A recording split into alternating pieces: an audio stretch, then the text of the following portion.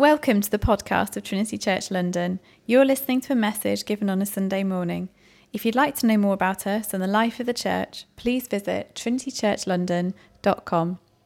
The whole week has been quite gloomy and grey, but there have been glimpses of spring. It said that, hey, spring is here, summer is on its way, but then most of the week has been quite gloomy and grey. And this morning, Point Street is trying to sort of rub it in for us as the heaters are not working anyway. But you know what, it's a good reminder that even if on the most gloomiest days, even if the sun can't be seen, does not mean that the sun is not shining. Does not mean that the sun is completely out of the picture.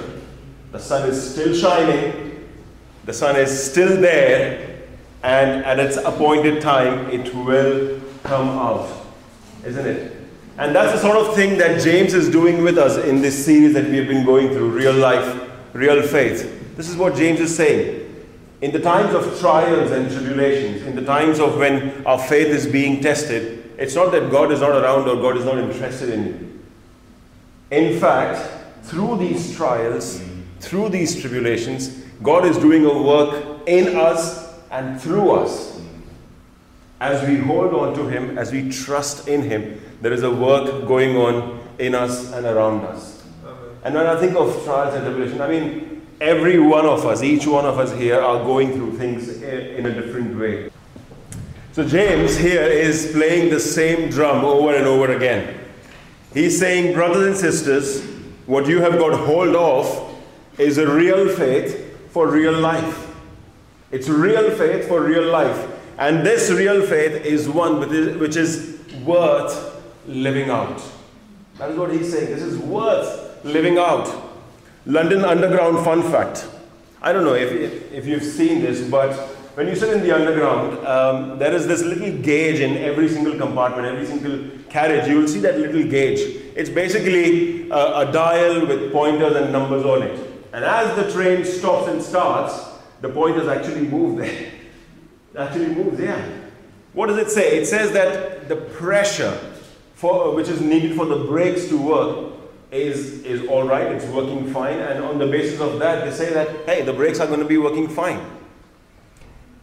And in the same situation, in the same fashion, James tells us that our actions, the way we live life, if we have met with Christ, if we have followed God, if we are disciples of Jesus, he says our actions are like gauges and indicators of what is inside of us.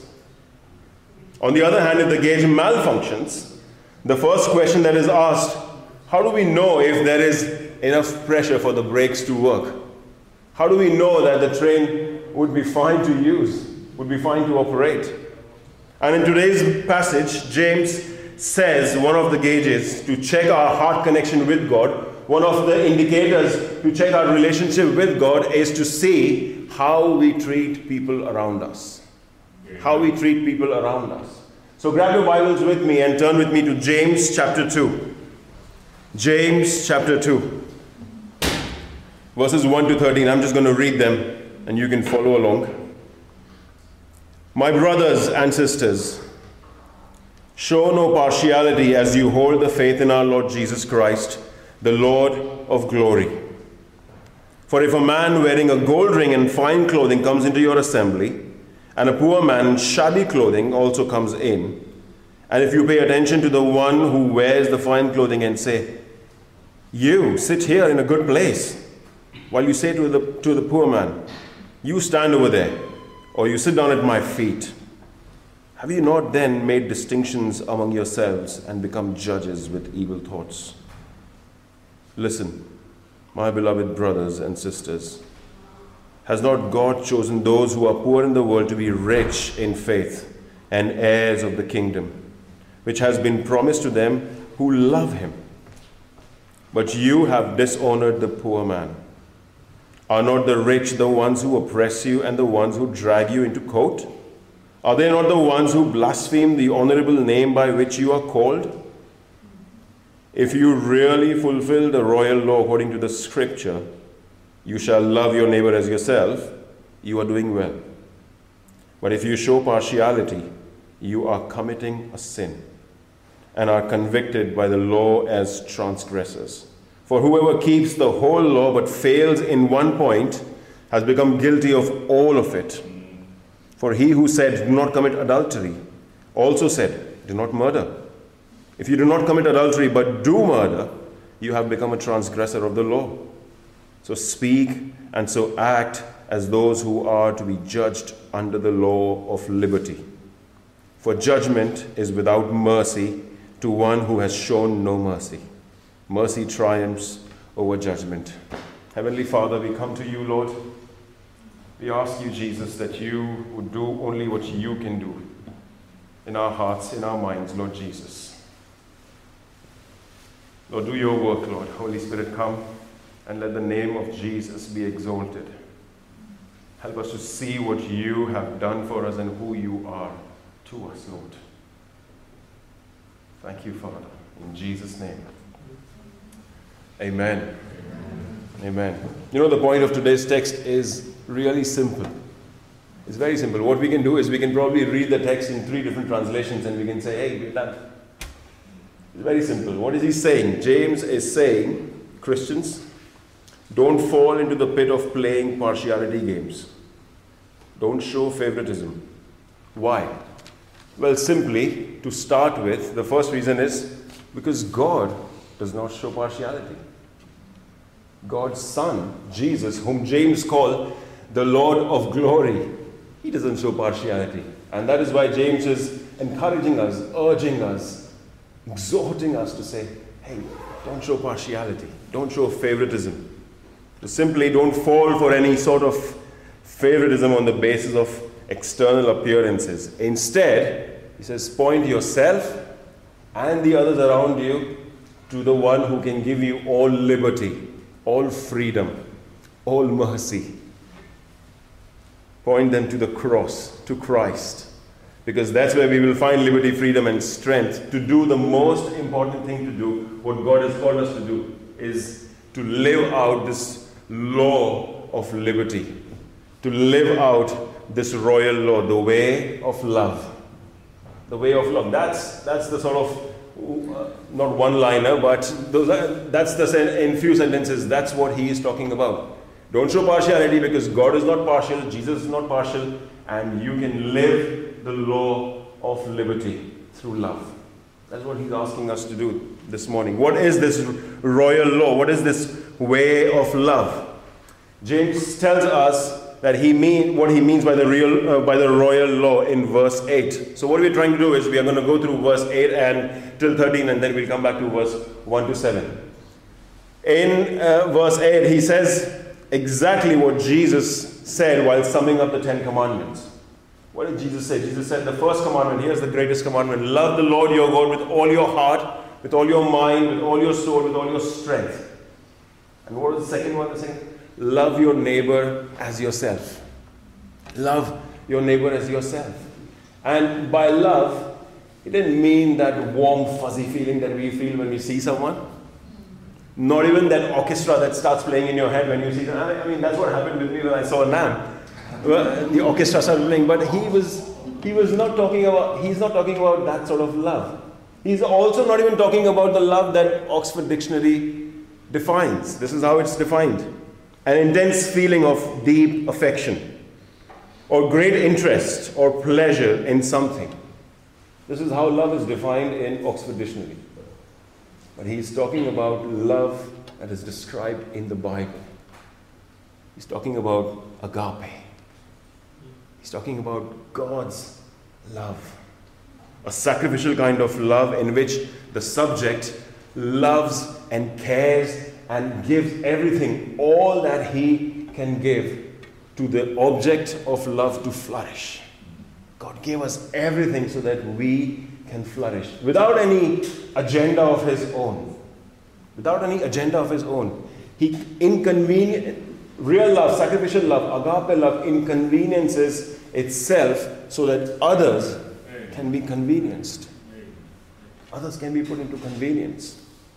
As followers of Jesus and as a former Muslim, I can say this outright and clear that Scriptures are the only thing that stand tall and true towards this agape love, the way God has been opened up to us through these Scriptures, the way God has been showed to us through these Scriptures. Only Scriptures can stand tall and true.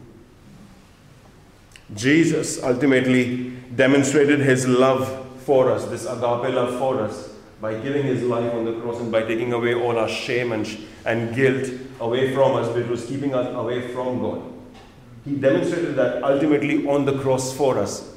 But not just on the cross, in his life as well, while he was here on earth, he demonstrated this kind of love to everybody who came to him. A few instances. Number one, a leper came to him. He said, Lord, if you are willing, you can make me clean. Only if you are willing, you can make me clean. Jesus didn't go, well, today I've got meetings with Sanhedrin and the high priest. You know what? Really busy. How about tomorrow? Same place, same time? Does that work for you? No, he didn't go like that. He said, I am willing. Be clean. Yeah. And the leprosy left him then and there. There was another instant where this woman who was caught in adultery was brought to Jesus by the teachers of that age. And those teachers said, Jesus, what do we do with her? Because according to the law, she's supposed to be stoned to death.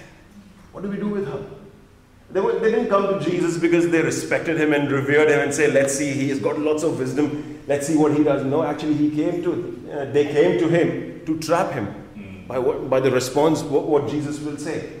Jesus, you know the story, how it goes. You know, Jesus gathers people around them and said, okay, whoever has not sinned would throw the first stone. And every single man standing in the crowd left the stones and went away. Where are your accusers? He says to the woman. Where are your accusers? Nobody accuses you. I don't accuse you either. Go, sin no more. Amen. He didn't go to the high priest and say, you know what, I've been given loads of names. You call me friends of sinners, you call me friends of, I eat with tax collectors. I don't want to get into this. You will add one more name to me. He didn't say that.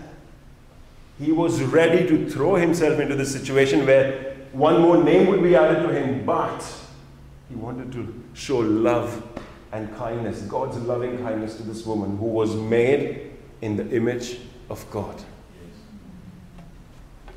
One more instance. He had this meeting to attend, where the synagogue ruler Jairus, he had invited him. Why? Because Jairus' daughter was unwell, almost on the verge of death. In fact, she died because Jesus reached there later than expected. Why? Because he was inconvenienced by a woman who had the issue of bleeding for 12 years. She had spent everything she had, but still nothing.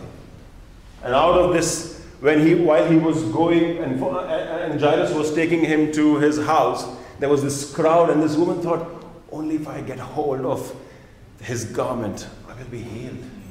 I know what he's done, and I know who he is. I just want to get hold of his garment. And as soon as she touched the corner of his garment, she was healed. And then Jesus sat down and spoke with him and chatted with her and said, you are healed. In him, she was healed. Jesus took time out to show her God's loving kindness. And the New Testament, the Gospels are filled with stories after stories of how Jesus showed this loving kindness without any partiality, without depending upon who are you, where are you from, what's your skin color. Absolutely not. And James here in verses 8 to 13 is urging us, encouraging us to follow the same steps, to follow in the steps of our Savior Jesus. He says, this is how he loved, this is how you love. This is how he lived, this is how you live. He's encouraging us and lifting us and saying, follow your Savior. What about God the Father? Does he show favorites? Does he show favorites? In the Old Testament, when God chooses a people for himself, when the nation of Israel was being called and God said, I'm going to choose you from all the rest of the people, God went to lengths to make sure that they don't get this choosing idea wrong. God went to lengths. In Deuteronomy 7:7, it says, "It was not because you were more in number than any other people that the Lord set his love on you and chose you. In fact, if any of you even have the slightest notion that it was because of our numbers, it was because of our strength that God chose us, let me say this. This is what he adds. He says, you are the fewest of all people." You know what this does, this text? This takes away any notion of God choosing us because of the way we have lived our life. Because of the way we were looking for truth. Because of our family background, because of our racial background. It takes away every notion of that and says, I love you because I love you, because I love you. Amen. He doesn't look at us and say, this one is worthy. I love him. No. He loves us, and the reason resides with him because he loves us. Amen. In fact, quite the opposite. If he has to count anything, then he can count this. What Isaiah writes about us and all humankind. This is what Isaiah writes. He said, all we like sheep have gone astray. We have turned everyone to his own way. No one is right in God's eyes. No one is perfect. No one was able to live to those standards, God's standards. There was no ground to show any sort of favoritism, even if God wanted, because no one could live as per his standards. And that's when God's mercy shows up. In a very real sense, in a very physical sense, God's mercy shows up in whom? In Jesus. In Jesus. Because of our wrongs, we deserve punishment. Because of our shortcomings, we deserve separation. Because of our sins, we deserve wrath. But what we totally and rightly deserve is completely punishment. But because of his great love for us, what do we get? We get mercy. Amen. We get mercy from this Father who is gracious and kind. Remember, James says in verse 13, he says, mercy triumphs over judgment.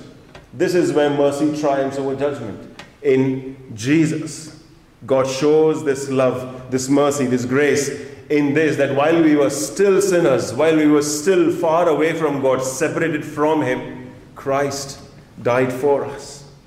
He came and he took away our shame, our sin, and he nailed it to the cross. And can we go back to the cross and get that back?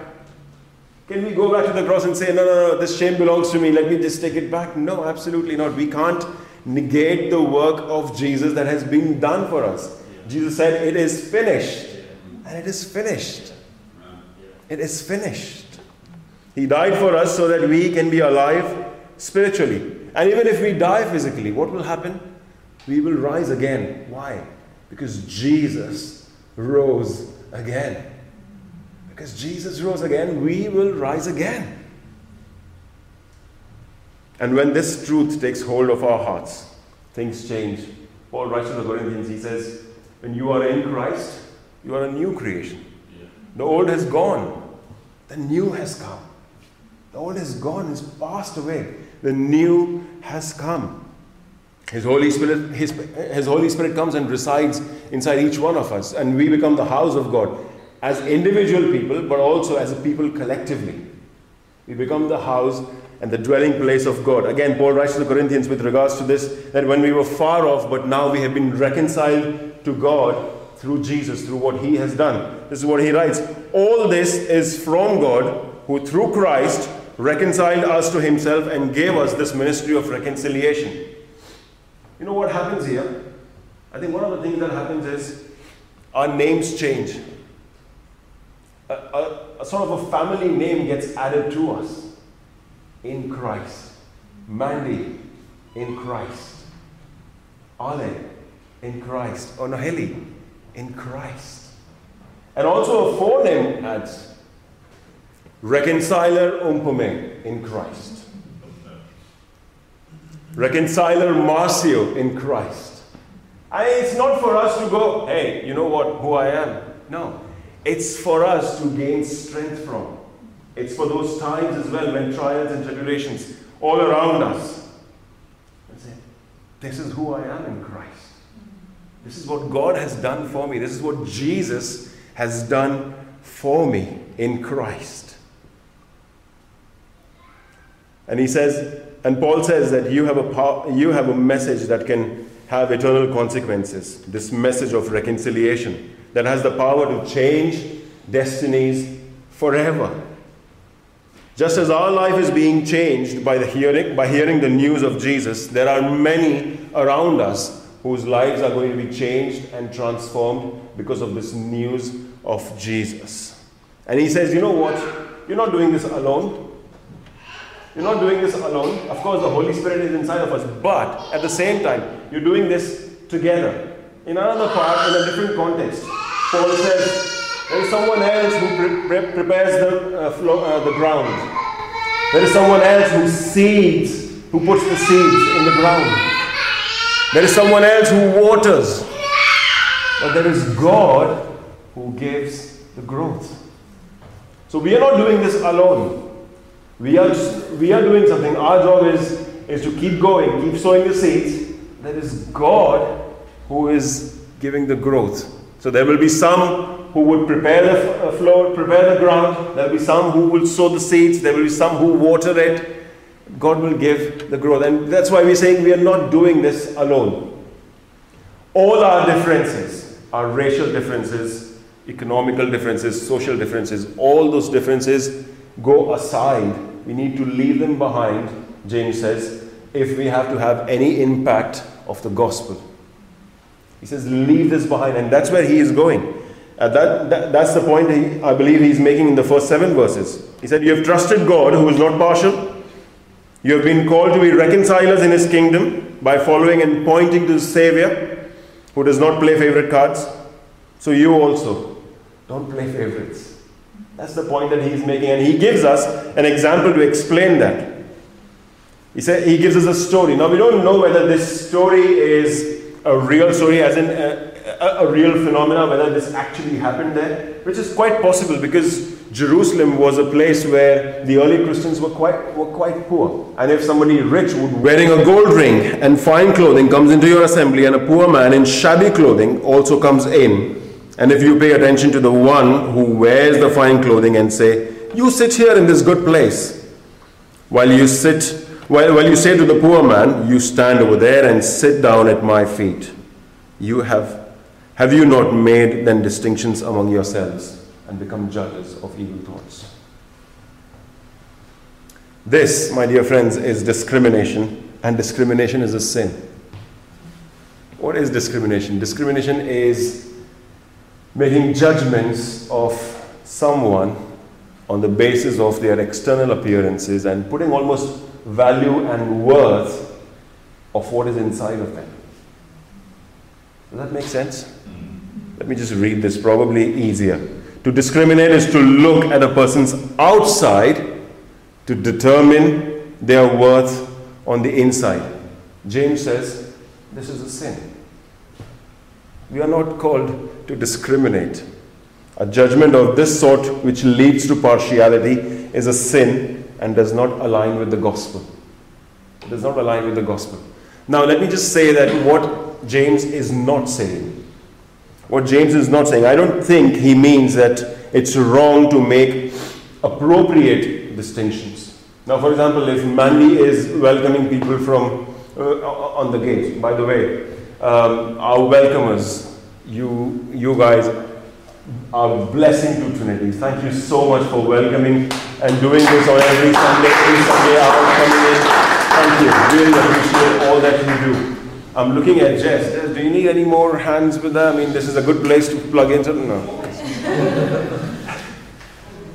But, so say for example, Mandy is doing the welcome. And 2 different people come. You know, one old man probably on his crutches or on a wheelchair, and he is coming along. And there's another teenager who's like healthy and just jumping around and coming in.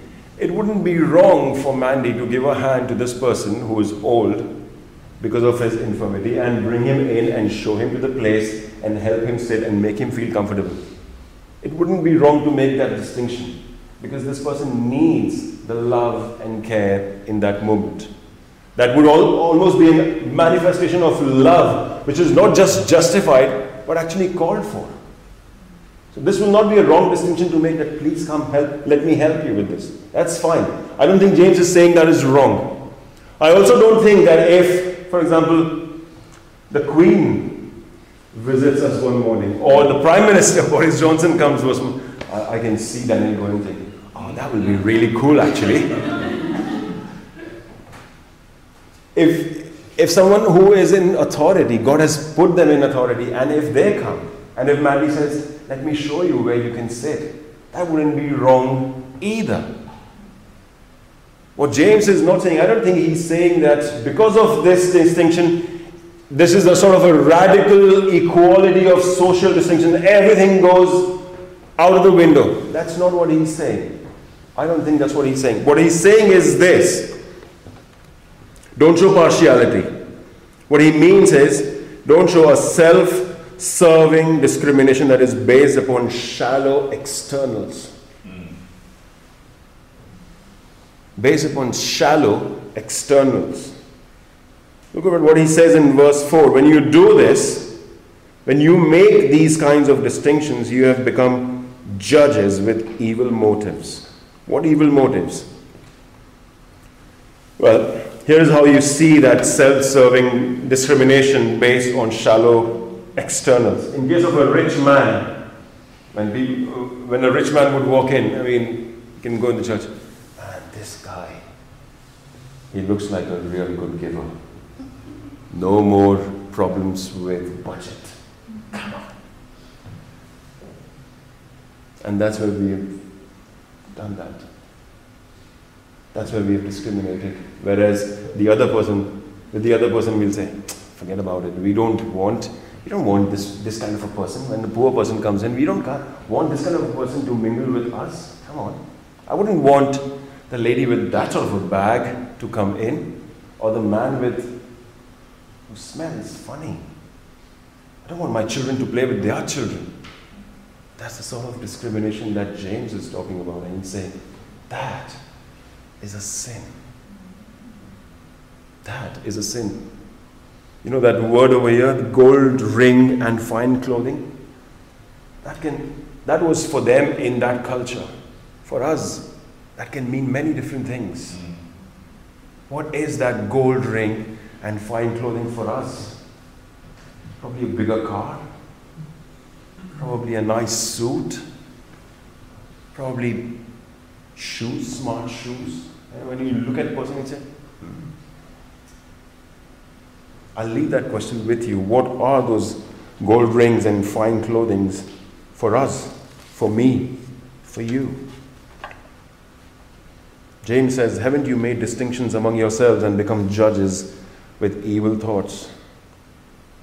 You're making judgments about people based on your personal preferences and selfish motives. In other words, we are being guided by evil motives. And this is why God hates it. The Old Testament uses the language of God abhorring it. He hates it. Why? Because we make these judgments. We have the capacity to make judgments on the basis of selfishness and externals. And God hates that, abhors that.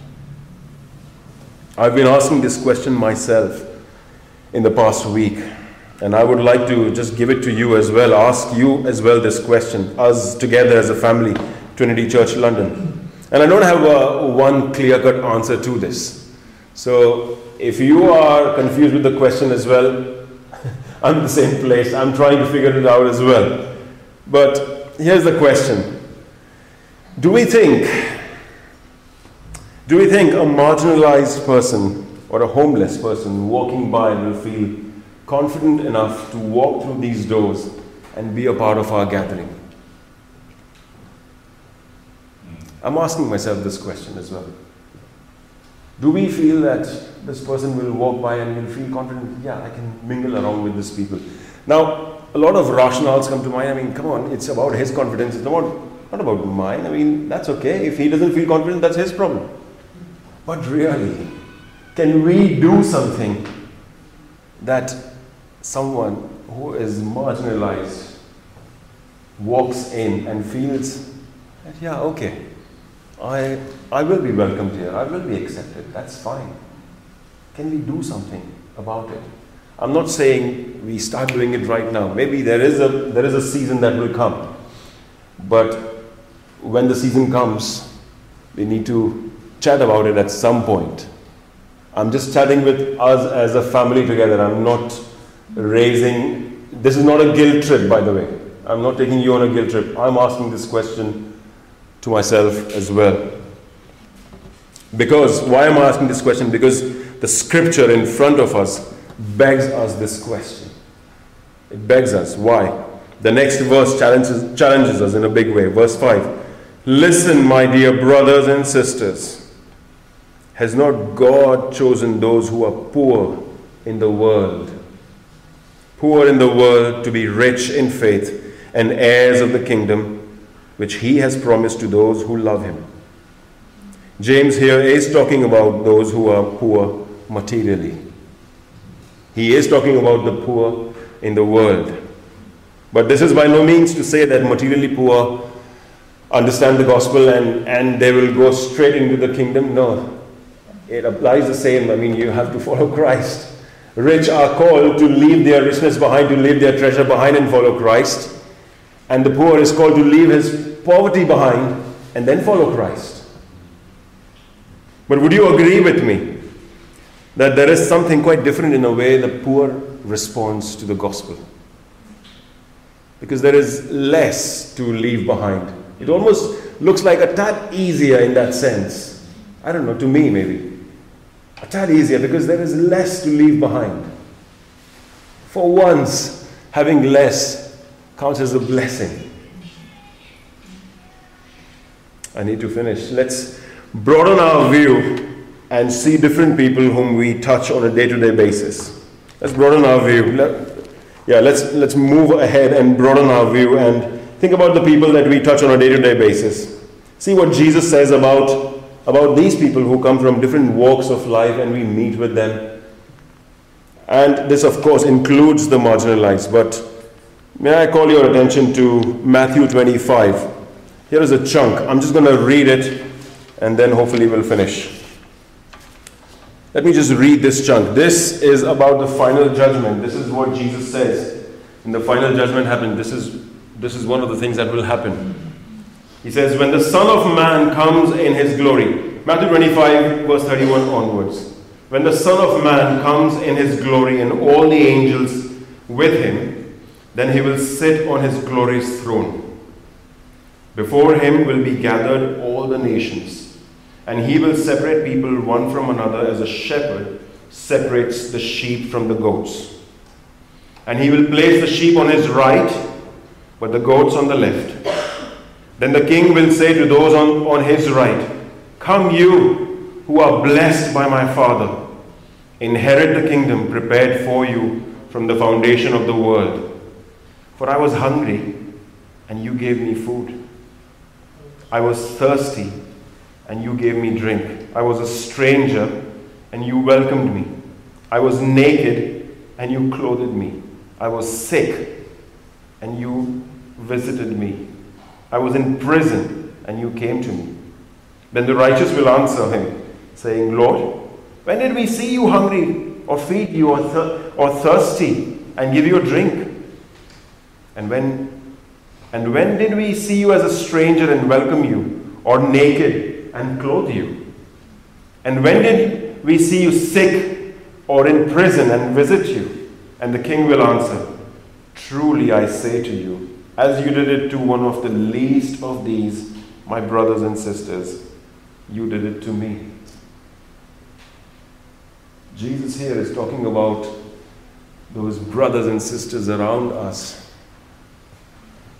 whom we touch on a day-to-day basis in our walk of life.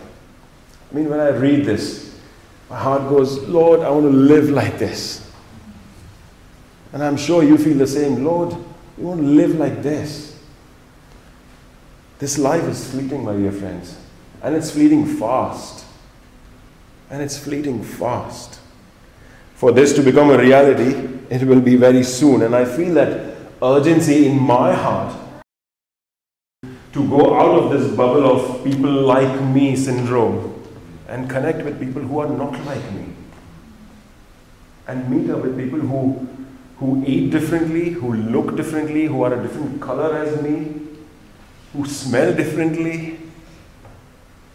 There is a need of doing that, I feel, an urgency in my heart that, hey, I want to break out of this bubble of this people like me syndrome.